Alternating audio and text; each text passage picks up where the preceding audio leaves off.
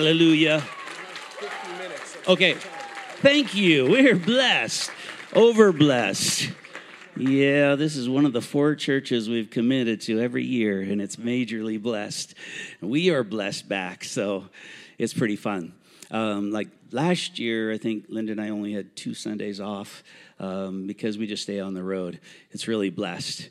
Last night was a party, wasn't it? Too fun. Hallelujah.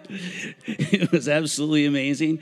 I'm really grateful for it, too, because teachings, what you're thinking, produces changes in your life. It produces fruit. And anyway, Linda woke up thinking about last night's teaching, okay? So I really owe you a lot. And that's just a down payment, okay? I owe you a lot more than that, okay? Yep. I want a copy of that message. It's going to be playing in our house from time to time. Glory to God. I am sorry you can't fit into Chris's pants, though. That's one of the things we first got to meet first time this week, so I do have this sorrow in my heart. I'm going to be teaching up here. I'm going to use building on what Baxter taught. I'm going to talk about the Trinity, talk about God, our concept of God, moving ahead. I'm really excited about that. I also like to get a report of what we're doing in the Middle East. I always update churches, what's going on over there. Linda and I are going back in October. We have a graduation for our pastors over there. And we did bring 2 photos back there of the slaves that are over there. There's just over 1 million slaves in Pakistan. And that's one of the projects that we've got going on. And it's normally, if someone has a tragic event, they don't have enough money, they go to a brickyard owner for a loan. Not the bank, but the brickyard owner. But you can only pay off your loan by working at the brickyard. And you can never earn enough to pay off room and board. So you have just sold your family into slavery by taking a loan. So there's just over 1 million slaves. Most of them, it was their grandparents that sold them in. They start working at age 3, and I got some pictures I was hoping to show. Age 3, they start working, and then they work until they die. So one of our goals is to end slavery, all 1 million slaves. And we like to think big. We like to challenge things in different nations. We've got a goal that we're just about completed on 20 million commitments of Muslims committing their lives to Jesus. By next year at this time, we'll have attained that 20 million. Next goal is to end slavery in Pakistan. So we have several ways that we're working on this. These are some of the young girls. If they're not producing enough, they're also sold as sexual slaves. They have the authority to do that. If they rebel, they'll be in chains. But we're building schools because government passed a law recently, first time in history, that if any slave can pass the national test, about a 5th grade level, they can, if they can pass it, they can leave the brickyard, get a job, and pay off what their family owes. That's the first time for an opportunity to escape slavery, but most of them are illiterate, so we're starting schools for the slaves. Most of them have never had. The next photo, you can see one of the schools. We're in the brickyards. We hire normal classroom teachers in the public schools. They come out and they teach 4 hours each evening, and they learn from the scriptures, and they're taught. And so here's one of them. We have 16 schools, but we actually have to build at least 1,000 of these schools across the nation. Building schools is just one of the ways for freedom. We have 7 different avenues that we're working right now to end slavery in the nation. So one of them, we're attacked going through the United Nations. Another one, we're embarrassing the country for having slaves. We're using every means that you can possibly imagine to end it, but we have a 20-year plan that it will be gone by that time. So that's one of the things we got going. Appreciate your guys' help, too, and all that we're doing over there. We got the schools going, and we will have 1,000 schools to set these slaves education-wise and get them moving. We're blessed. Okay, we get to go back again. I'm going to use the chairs up here because it was such a powerful demonstration of our understanding of God. And you can remember from this weekend, those of you who are here, the powerful image that Baxter was making on God. The chair in the back would represent the image of God that many of us were raised with. Very negative image. In fact, so negative, we could look at that God, and the number one thing we'd think of is God's wrath. God's a very angry God. Now, I was not raised in that denomination. I was raised Roman Catholic. I was raised Roman Catholic. We had a certain image of God. But then when I came to understand the born-again experience, I stepped into that wrathful God, and they discipled me for several years. But I have noticed through the years that there's been a progressive advancement of my understanding how good God is, from there all the way up. That it happened in stages. There's been a lot of things that I've had to rethink, because I'm the kind of person that can't sleep at night till I've thought through the issues. So I've had a lot of nights that I've not been able to sleep. Okay, so back there though, we are talking about this God that was primarily set in Western Christianity by a guy named John Calvin. 500 years ago, he was the major thinker who 500 years ago, he was a catalyst for the Protestant Reformation. And because he communicated his theology in very succinct, clear form, it carried on. Even today, Calvinism would be the theology, but it has developed over the years into what's called Reformed theology. Calvinistic theology developed into a more mature type called Reformed theology. And it holds a dominant place in evangelical Christianity. Now, the word evangelical means different things in different parts of the world. In Europe, evangelical mostly just means Protestant. It's an equivalent word. Here in America, usually the simplest definition is someone who believes the Bible's inspired and therefore believes in the born-again experience. That's the most simple definition of evangelical. That definition includes charismatics. That's the definition that our news media would use, people will use in educational society. It's a definition, Bible's inspired, therefore we believe in born-again experience, and it includes the charismatics. However, in the local Christian bookstore, they separate evangelicals and charismatics. So I'm using the general term evangelical.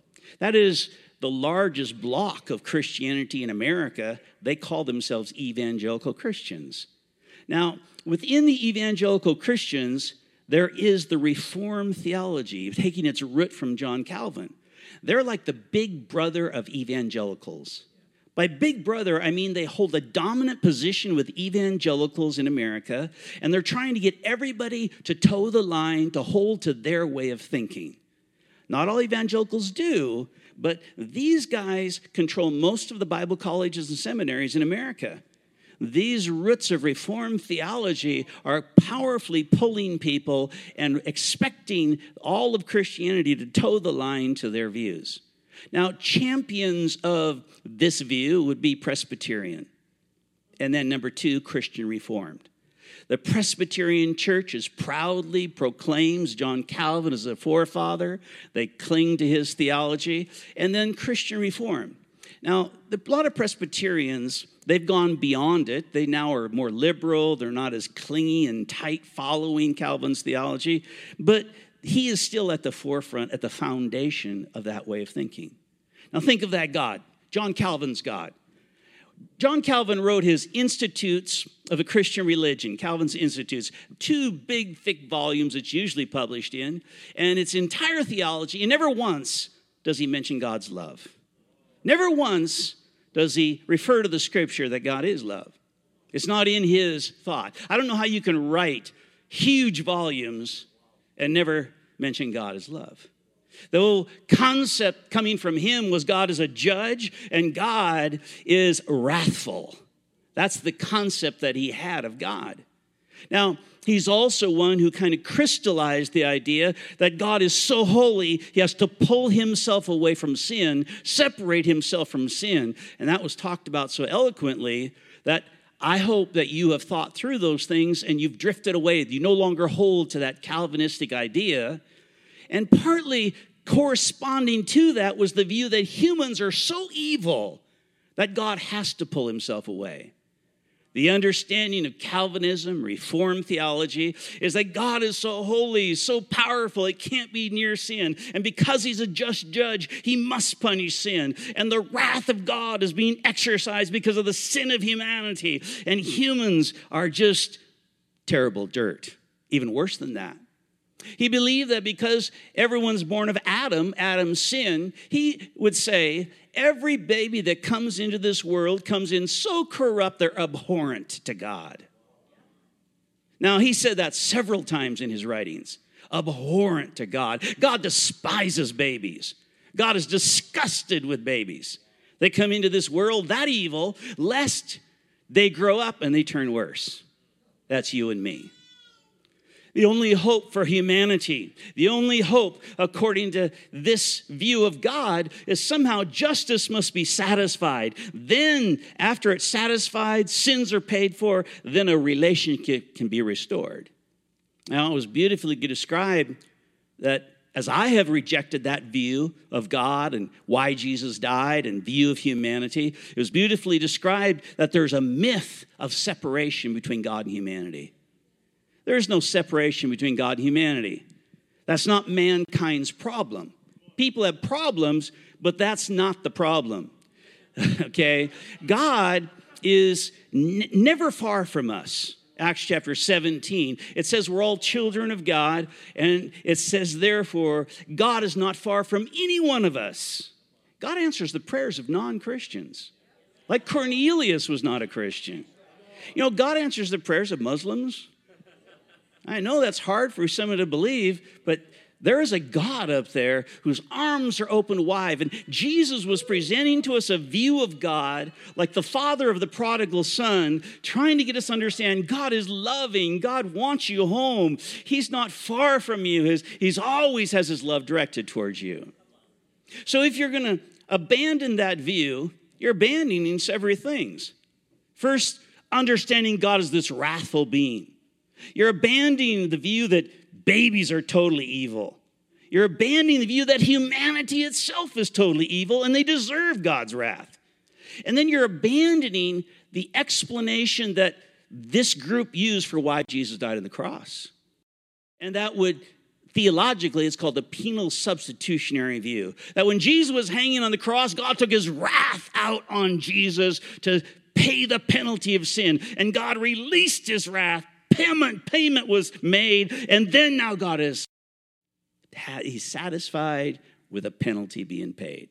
Okay, now I have rejected that too. Many of you have heard me teach, and I don't want to teach again, but I have accepted a covenantal view of the atonement, that what was really happening is God didn't exercise any wrath upon Jesus Christ, but God was establishing a covenant with humanity, a covenant through the death of Jesus. And when he makes a covenant, you join yourself. And God was joining himself with humanity.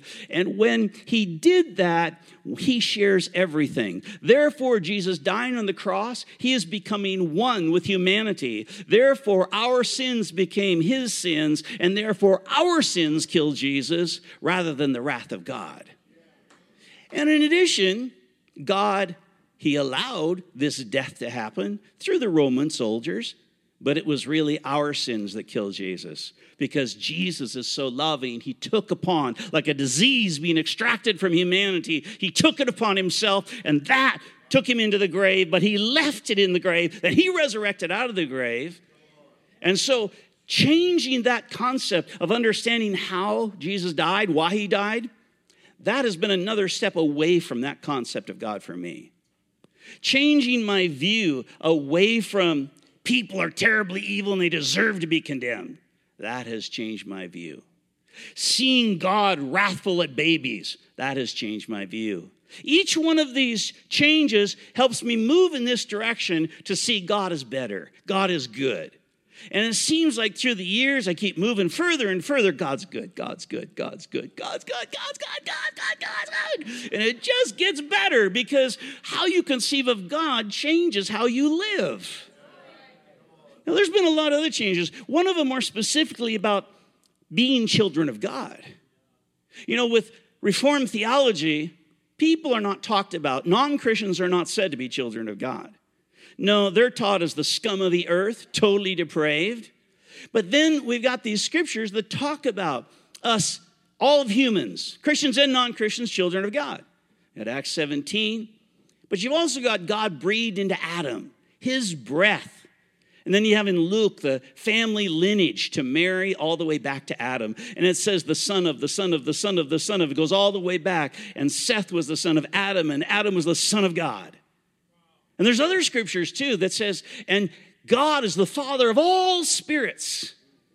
He is the father. In Adam, he breathed in and he literally fathered humanity. Reformed theology would never use that terminology. They'll say, no, God created us. But I've come to believe he created and fathered us. He literally breathed his substance, and the substance brought Adam to life. But an interesting thing, when it brought Adam to life, he was still a mortal being. He could still die. Adam, in the garden, they sin, and then they're cast out of the garden, and the angel from God's voice is saying, I'm going to seal from you the tree of life, lest you eat of it and you live forever. You see, he was not in a condition to be immortal. His birth from God allowed him to come alive, but it didn't make him immortal. Coming into existence. In fact, there was nothing immortal at that time except God. You know, that's said several times in the New Testament. Who alone possesses immortality? Who alone? But God, our Savior, possesses immortality. Immortality means cannot die. And indeed, that first breath allowed him to come alive, yet Adam died. And in fact, God said, you will return to dust. He refers to that several times throughout Old Testament. For example, Ecclesiastes and Proverbs both say, and at death the spirit will return to God and we will turn to dust. So when I look at, yes, all of humanity are children of God because God breathed into Adam. Therefore, they're born of God. God fathered the spirits of all humanity, but they're alive, but they're not yet immortal. And that has helped me make a distinction why I need to be born again. Because when I get new breath put into me, the second time, the second birth, what happens is the breath of God comes to me and I become immortal. That's revolutionary. John 3:16, for God so loved the world, he gave his only begotten Son, that all who believe him should not perish, but have eternal life. You see, he who has the Son has eternal life. He who does not have the Son does not have eternal life. Everybody's a child of God. The breath of God allows them to be born. And both in Ecclesiastic and Job's, it said if God were to inhale his breath, all humanity would turn to dust. If God just went, all of humanity would turn to dust. Yeah, that's how dependent we are. That's how close God is. There's no gap between us and God. Every human being, God is closer than your skin. God fills you. He's in you. But just having God hold you together doesn't make you immortal. You know, God holds together everything. He holds the worms in the earth together. But you know, worms die. He holds the trees together, but they die. What it takes to become immortal is Jesus. He who has the life, he who has the Son has eternal life. If you don't have the Son, you don't have eternal life. So now I putting together my understanding, and one of those huge leaps in the direction of God is good is when he says, we're all children of God. Yes, but I still know the difference between being children of God because we're sons of Adam and therefore sons of God, and also the difference being born again when I become an eternal being.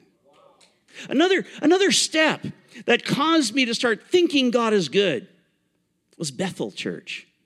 You know Pastor Bill Johnson? A lot of times he starts off his message saying God's in a good mood. Isn't that wild? You see, this God back here is never in a good mood. He hasn't had a good day in centuries. As long as we've been around, I'm sure he hasn't. But when Bethel starts saying, you know, and God's in a good mood, that just is radical. Whoa. Yeah, a message like last night. God likes beer and sex. I'm talking about a good God. Okay, there's this another step. Another step that makes me understand how good God is. Another thing that helped me was the healing movement. Those who teach divine healing, and that's their main message, they're very strong on trying to teach that God doesn't make you sick. Because if you think God made you sick, you're going to stay sick. You're not going to have faith to try change. And when they would confront me and show me scripture and say, that's not who's up there. That's not who walks with you. That's not the kind of God you have. You have a God who wants to heal you. That was powerful. Understanding God didn't want me to live in poverty. That was another step to understanding God as good. You know, I mentioned the short time I got to talk on Thursday night how blessed we are to be able to bless people. One of the greatest blessings in my life has been able to help so many people overseas. You know, when we started on the road, okay, we've been ministering 40 years, but when I started on the road, I slept in my car a lot of days. And now, you know, I said we got 16 pastors last week. We had to buy motorcycles for them. These are pastors living out in the tribal people. There's nothing funner than be able to bless people. Bless people, bless people. And I like teaching, I like traveling, I like doing all that, but to be honest, at this season, my greatest blessings is being able to help people get free of their bondage and help them succeed, help them do their dreams. When the dreams convincingly are from God. There's been other steps along the way that have really helped me, but I'd step back here to the Catholic view. I was raised in the Catholic view, but now that I look back, I even realized the Catholic view of God was better than the Calvinistic view of God. Yeah, as Catholics, okay, first of all, we didn't think people were totally evil. Now, we believe that a baby's born with a stain of sin, but baptize them and it's gone. Wash it and it's gone. Glory, man. God no longer, we're washed. We had baptism, okay? So there you go. And if you sin, you just go to confession and God likes you again. You walk out, hi, God. It was wonderful. Even the concept of eternity. The Catholics weren't like the Calvinists. Calvinists believed the vast majority of humanity is going to go in hell and God is going to take his wrath out forever and ever and ever. Man, that's a bad God. That's a scary God. But at least the Catholics have purgatory. Yeah, we got heaven, we got hell, and we got purgatory. And the Catholic view is the vast majority of humanity go to purgatory. And I know most of you, can't relate to that just because you're Protestants. You have not put thought into it. You just put it in the basket of, heresy. And I don't believe it. But it was a nicer picture of God. Purgatory, a Tory means a state of. Purging, a state of purging is what purgatory was for Catholics. That when you go there, you just have to be purged of your sin, but you're eventually going to go to heaven. At least Catholics believe the vast majority of humanity are going to heaven. Whoa, that's a big change from Calvin. Calvin believed the vast majority of humanity will suffer eternally in pain. And I shift from Catholic to Calvin. Your theology determines how you act. Determine how Calvin acted. He did some very, very bad things. My dog is named Calvin, okay? Linda's dog is Luther, mine's Calvin, okay? And that's not a loving thing I did, okay? That was at first something I meant, okay? So my dog was Calvin, but Calvin did things like when there was a heretic in Geneva, Switzerland, he was the dominant controller of the city of Geneva. He was among the elders, but he was the controller. And even in that time in history, the most common name for dogs was Calvin in Geneva. And they meant it as a very critical thing. Now, for example, when there was a heretic, under his orders, it was carried out, always use green sticks because they'll burn slower. That's one of the things that he made a law, that all heretics will be burned by green sticks so they will suffer more. You see, how you act, what you think, it is coming out of your life from what you believe, what's in your mind and what's in your heart. It literally does determine how you act. I look back here and I see this eternal damnation, people suffering and suffer forever and ever. And I say, maybe I should go back being a Catholic. At least I have hope for people. Vast majority. See, they only believe people who committed, mortal sins are going to go to hell. Now, again, I'm stepping away from that. I'm not following that because there's been a whole progression of thought to get up to this place. Another step for me was called open theism. It's a way of thinking about God, that God is open for our input, and therefore we are forming the future with him. That he's a cooperative God. And what it does is it removes the concept that God's in control of everything, and therefore everything that happens is God's will. And that's where Calvin was at. Everything, good or bad, that happens to you. You get sick, God wants you sick. Your child dies, God wants it to die. In fact, Calvin had a child die. And we have a letter that he wrote to a friend. And he's thanking God for killing his boy. We still have that today. And you just see his thinking. And I then was exposed to open theism, which says, no, that's not who God is. And now I conceive of a world that runs by natural laws. However, we have a God who can intervene. We have a God who is selectively involved. He is involved in this world by causing us to love him. He's involved in this world by giving us his spirit. He's involved in this world by teaching us, by giving us leaders, giving us gifts, all different ways, but he's not controlling. He can control whatever he wants. But as soon as I got rid of that teaching that God is making everything happen, I start realizing he's not the one causing volcanoes and tsunamis. He's not the one doing all that. Where the people who discipled me had taught me he is doing all of that bad stuff. It's pretty hard to reconcile. And then I come up here. I'm getting closer and closer to a gooder and gooder God. I got to admit the Trinitarian view is one of the most profound things for me too. See, back here with Calvin's view of God, God was alone in his wrath. Jesus was okay. He was like my brother, and he was a little bit safer, but he was still separate from God. And then the Holy Spirit, his main job was convict me of sin. That's not very good. He follows around and makes me feel bad. Okay, this was not a united group. They all had they're all against me. And at least coming into a Trinitarian understanding was a huge plus for me because it brought Godhead together. It created a purpose. What is their big plan? Father, loving the Son. Love, love, love, love, love, love. The Son loving the Spirit. Love, love, love, love, love, love, love. Spirit loving the Father. Love, love, love, love, love, love, love, love, love, love, love, love. And what God wants to do is get me in the middle of it. Hey, it brought it all together. It brings the plan of God of the ages. What's all this doing? Yes!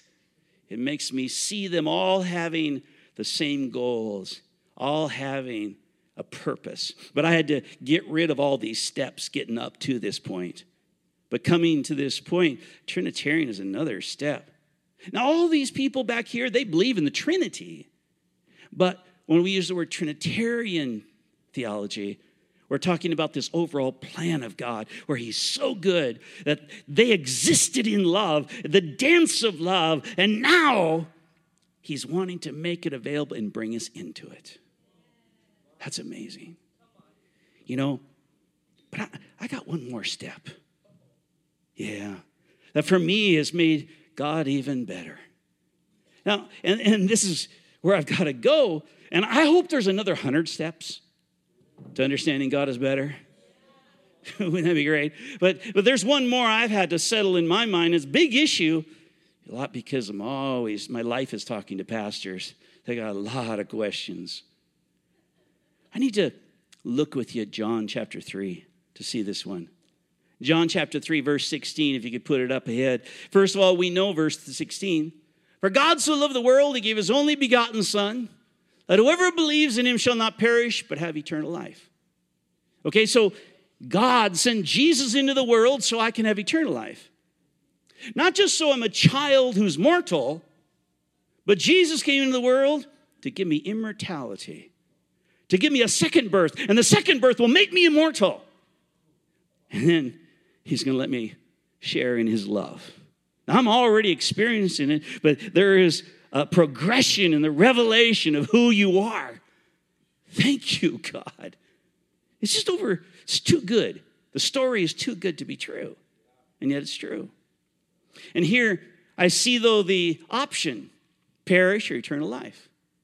Yeah, because as a child of God, I was still mortal. But as a born-again one, I'm eternal and immortal. Which way would I want to be here? Then I go on, verse 19, because I'm now going to try to figure out judgment. And here, this is the judgment. Light has come into the world. There's the first part. What is judgment? That final day when all of judgment is revealed. Judgment's already happening, but when it's fully revealed, Jesus Christ is going to fill all and be in all. Light. In that light is love. It's all of the revelation of everything. And in that light is, I know when I see it, I can be free. There is purity. There is holiness. There is freedom. There is forgiveness. There is everything. All of humanity standing before him. And what is judgment? It's not a judge sitting in a courtroom saying, you did this, you did this. No. It's just Jesus going, boom, light. All of humanity standing before him. That's what judgment is. But men love the darkness rather than light, for their deeds were evil. It seems like that means that there's going to be a different reaction to this light. People who love darkness are going to not want the light. But then, 2 more verses. For everyone who does evil hates the light and does not come to light for fear that their deeds will be exposed. So when that light happens, boom, some of humanity is going to look and they're going to run away from the light. They hate the light. No, I don't want the light. Why? Because it's exposing everything. They love their sins and they know that light will expel sin from them, but they want their sin. So the very light that was created to make us holy, to make us pure, to bring us forgiveness, for them, they will hate it. No, I don't want the light. I hate the light. And finally, but he who practices the truth comes to light so that his deeds may be manifest, wrought in God. 2 different reactions, same light, but humans reacting in 2 different ways. Now, I can't understand why some hate the light, just beyond comprehension. And yet, this is what Jesus says judgment's going to be. On Judgment Day, some are going to run away. And others are going to run to it. And they're going to see instantly, even if they have sin, they're going to say, you're my freedom. I can feel you freeing me. If I come to you, everything's going to be gone. I'll just be like you. Thank you. And the love. But there'll be others who scream, no, I don't want you. This has been the view of judgment of the Orthodox Church, second largest denomination in the world. 800 million people.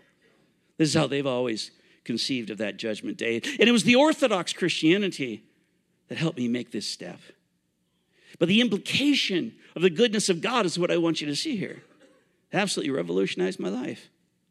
You see, when we usually perceive of judgment, and we perceive of God the Father, and we wonder how people are going to react, instead of them turning away and hating the light, we kind of think, no, on that day, God's a grandfather, and we're like grandkids.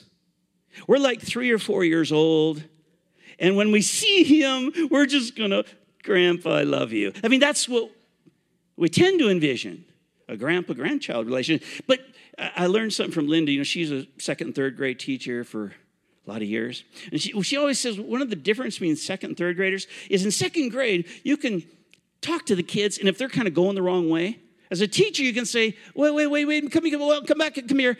And you can turn a 2nd grader. But by the time they reach the end of 3rd grade, they're going the wrong way. As a teacher, you can't turn them.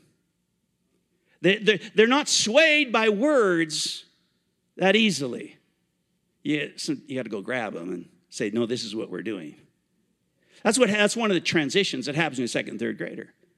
But the problem is on that judgment day, it's not just second and third graders, it's human beings who have given years of their life to choosing darkness.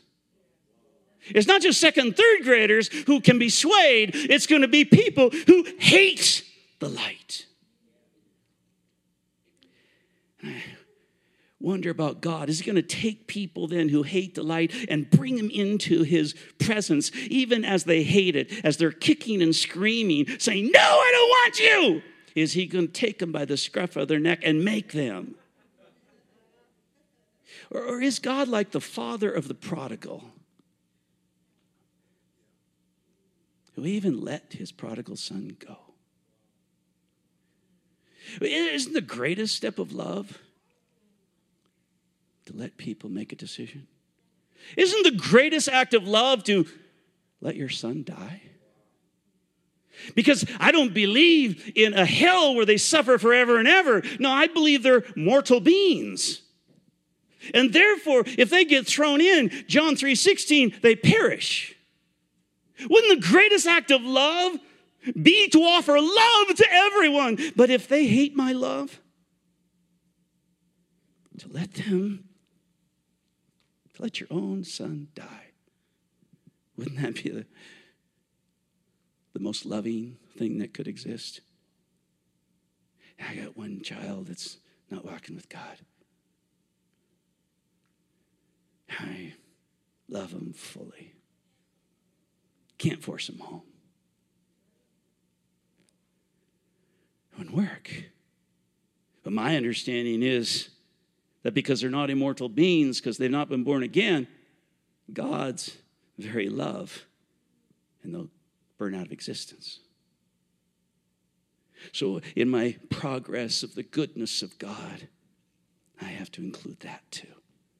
I have to include a God who not only sacrificed his son on the cross, who was willing to sacrifice his children. That's how loving he is. And my God has gotten even more loving than I had believed he could be. And I come to the place of John, and first in Colossians, and it says, but wait a minute. Will he not bring all things in subjection to him, both in heaven and earth? Yeah, both heaven and earth, all of it will come in subjection. But guess what? Hell is not in heaven and earth. Hell itself, in Revelations, it exists as a lake of fire. And there's an old heavens and earth, and there's a new heavens and earth. But it exists at a separate place, a place to burn out of existence. And I still have come to believe this is a greater God. And then finally, I look at what is this going to do in my behavior? Which of these ways of thinking, because thoughts have implications. And here I am, saturated myself in this view, and I've noticed I acted differently with this view. I acted differently with this view. I acted differently with this view. And one of my mentors years ago said, every time your view of God changes, you won't know how to pray for a few days. You ever notice that? Oh, so you're because you got to rethink who God is, how you're going to receive. And I found that every time my view of God has shifted, my prayer life changes just a little bit. So here I am. It changes. And to demonstrate this, to help make it clear, it was a time when I was asked, well, Harold, don't you hope everyone is saved? I had to say no. No, that's not in the Bible. What it actually says is God desires everyone to be saved. It doesn't say he hopes. He desires. Now, hold that thought. And then I had a young boy, a 10-year-old boy, come up to me and he asked me, Harold, does God love Satan? Now, nobody can really answer with clarity some questions, but to the best of my answer, I'm saying, I think God's nature is love. He can't help but love everything, but I think Satan perceives his love as hate. It's like people who are deep in sin, and they come to you, and if they realize you're having a hard time accepting their sin, A lot of times they feel like, you don't love me. You don't accept me. They interpret your love as hate because your love is exposing their darkness. It's the same way with God. People who hate the light, they're interpreting his love as hate. They hate the light. They hate it back because they feel like it's hate. And I come back to this. Don't you hope everyone gets saved? No. Wait a minute. 1 Timothy and the same statement in 2 Peter doesn't say God hopes everyone gets saved. It says he desires them. Well, what's the difference? Well, there's the whole crux of the matter for me. Hope or desire. You see, if you hope something, there's a possibility that it will happen. In fact, you can't hope it unless you have a confidence that it's a possibility. The scripture doesn't say God hopes all will be saved. It says he wishes. What will be the fruit of my life if I wish everyone's saved versus hoped? If I hoped, if my theology was, I know they're all going to be saved, I have a confidence it's going to happen, how would I act? Versus if I desire all to be saved, because thoughts change. I got a little video. A lot of you know a lot that's going on in the Middle East. I was hoping that you kind of put it on because my belief that I desire all to be saved wakes me up in the morning. My desire to be saved makes me do everything. If you could start that video.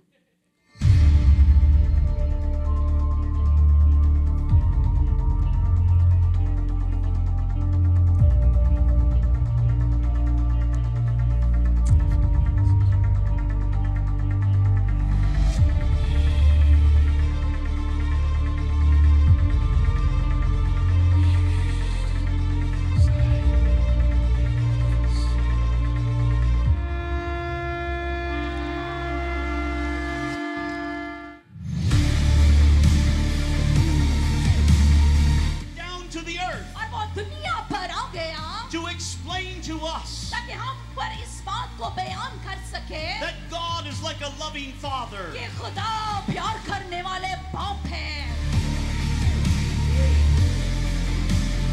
Well, God has called all humanity to believe in Jesus.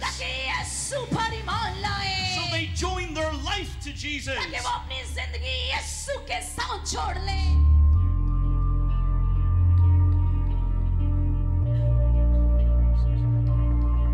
Jesus Christ.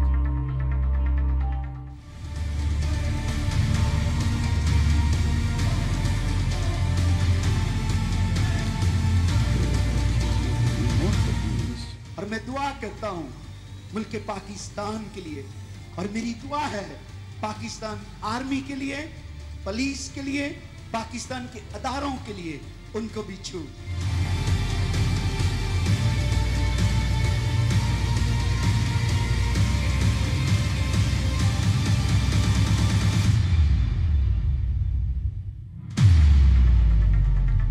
There's more than 500,000 Muslims every month coming to Jesus Christ right now. According to my understanding, there's more than 500,000 Muslims turning from mortal children of God to immortal children of God. Every month. Today in China, more than 29,000 are born again every day. In South America, more than 35,000 every day. In Africa, more than 20,000 every day are born again. All around the world, for every human being born, there's 4 born again. If my theology is, that's all going to happen. I hope it's going to happen. How will I act? If I desire all men to be saved, how am I going to live my remaining days? Theology has consequences. Theology has consequences.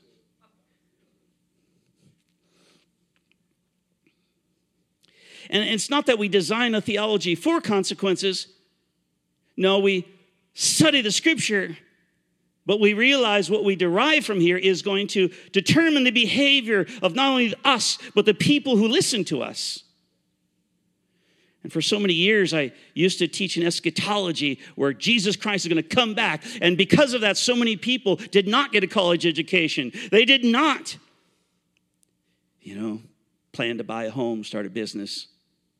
They were paralyzed. But then when I come to teach and embrace myself a victorious eschatology, know that the greatest days are ahead of us, my behavior changed, my life changed, my hope changes.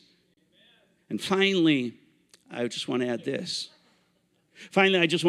Because here it is. I was raised with this, discipled with this view of God that he's so bad, he's bad. But in that worldview, here you are, there's a dichotomy of people in this worldview thinking, well, you're saved by grace, God loves you by grace, or you're trying to work. And those are like the only two options in the brain of the Reformed theology. They think everybody out there, you're either getting it by grace, God's love, or you're working for it. Up here, there's a totally different purpose for life. There's no thoughts of trying to get God's love. But I've realized through the years that assigning motive to any human being will always lead you to deception. Because no one knows the heart of another human being. If you assign motive to them, you say this is why they're doing it. It always happens with our news media. Okay, whoever is the president, instead of just saying, well, they did it they're doing this, they'll say, well, this president did it in order to win more supporters. Or this president did it because he wants to. If you assign motive to that person, now if you don't like that person, you will assign evil motive to them. I read things like back in the 3rd century when the church was shifting from worshiping on Saturday to Sunday. Some people today look at that and say, oh, they did it for evil motives. They did it because they were synchronizing a worship of the sun god with the worship of Christianity. People who look back at that, they're assigning motives to the people who did it. When I read back at that time, no, it sounds to me very much like the church does today on Halloween. They offer an alternative to Halloween, like a harvest party. And it sounds to me when I read, the motive I think is, no, they weren't doing it to synchronize with evil. They were doing it to replace evil. But here we are, 1,700 years later, assigning motive to them. But I find out Christians often will assign motive to somebody else, and they'll say, oh, you're doing it to work to please God. And no, when you are in a relationship with God, you're like Paul, and he says, I make it my ambition to be pleasing to the Lord.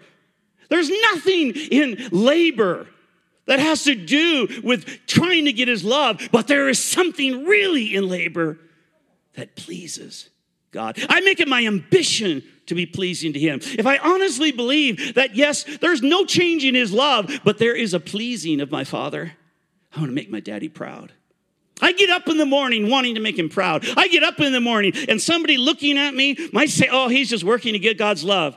No, you're assigning motive. I mentioned my friend who prays 2 hours every morning in tongues before he does everything. You could look at him and say, oh, he's legalistic. He's trying to earn God's love. No, he dealt with that years ago. Years ago. It has nothing to do with earning God's love. He is trying to be the best person he can be. He's got a friend who works out at least 2 hours, pumps weights at least 2 hours a day. Okay, you look at that and you can say, that's legalism. Now, for me, it would be legalism to have to work 2 hours pumping weight. I got other friends who are perfect in their eating. They will not have any sugar. They will have direct diets. You know what? They're not doing it to get God's love. They're disciplining themselves because they want to be better people. Now, if someone makes me eat the right thing, it's legalism. What's legalism for one person is freedom for another person. What's legalism for one person is freedom for another. Last winter, I found a time where I was not having time to be with God, so I made myself get up at 3 o'clock every morning and just spend time in prayer. I know there'd be a lot of people, if they watch me, they'd be saying, he's legalistic. He's trying to get God to love him. I was just trying to spend time with my Father. Nobody knows another man's heart. Nobody knows another woman's heart. What you look at as legalism might be the very thing that's setting them free. Setting them free. I have no desire to tell people what we're doing in the Middle East. I have to inspire you to help us. I would just as soon tell nobody what we got going over there. Linda knows I hate being in public. My choice would be to live in a cabin in Alaska. But nobody can know your heart. Why do you do what you do? You don't have a clue why anybody does what they do. And that's what Paul was writing. Let no one be your judge as to what days you keep or what you eat. Let nobody be your judge, because he who does it for the Lord. And there's a whole lot of you who you ought to be disciplining yourself in some area to become a better human being. You ought to be disciplining yourself. But we have as often embraced the Christianity without discipline because we're afraid it will look like legalism, when in reality, Paul buffets his body and makes it his slave. Not because he's trying to get God's love, because he's trying to be the best he can be for God. And so I look at what are the implications of the way I'm thinking. Not that I'm going to design my thinking for the end result, but if I'm getting bad results, I'm going to go back to my thinking to say, is it right? And I have, at this stage of my life, come to embrace this good God. And there's no better God have I been able to conceive of than this God. I have not yet been able to form in my mind a better God than a God who's offering love to all of humanity, but he'll let his children die if they hate his love. I have no other God that I've been able to find better than that God. And I proclaim to you that God. He is my Father. And he is the Father of every human being on earth. I love you, O Father. I praise you, O Father, because you are the great and holy one and holy one. And I want to please you, Daddy. I want to make you proud. I want to make you proud. I want to live every one of my days fulfilling and accomplishing what I'm here in the earth to do. Thank you.